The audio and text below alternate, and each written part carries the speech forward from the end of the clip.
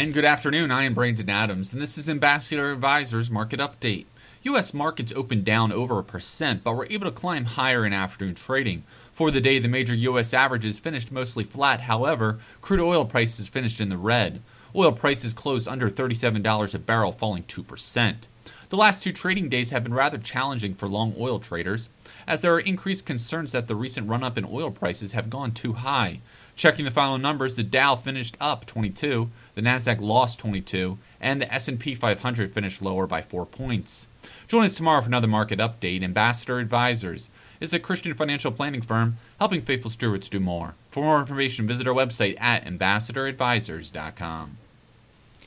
Securities offered through American Portfolios Financial Services, member FINRA SIPC. Investment advisory services offered through Ambassador Advisors is not affiliated with American Portfolios Financial Services. Information in this illustration has been obtained from sources believed to be reliable and is subject to change without notification. The information presented is provided for informational purposes only and not to be construed as a recommendation or solicitation. Investors must make their own determination as to the appropriateness of an investment or strategy based upon the specific investment objectives, financial status, and risk tolerance. Past performance is not an indication of future results.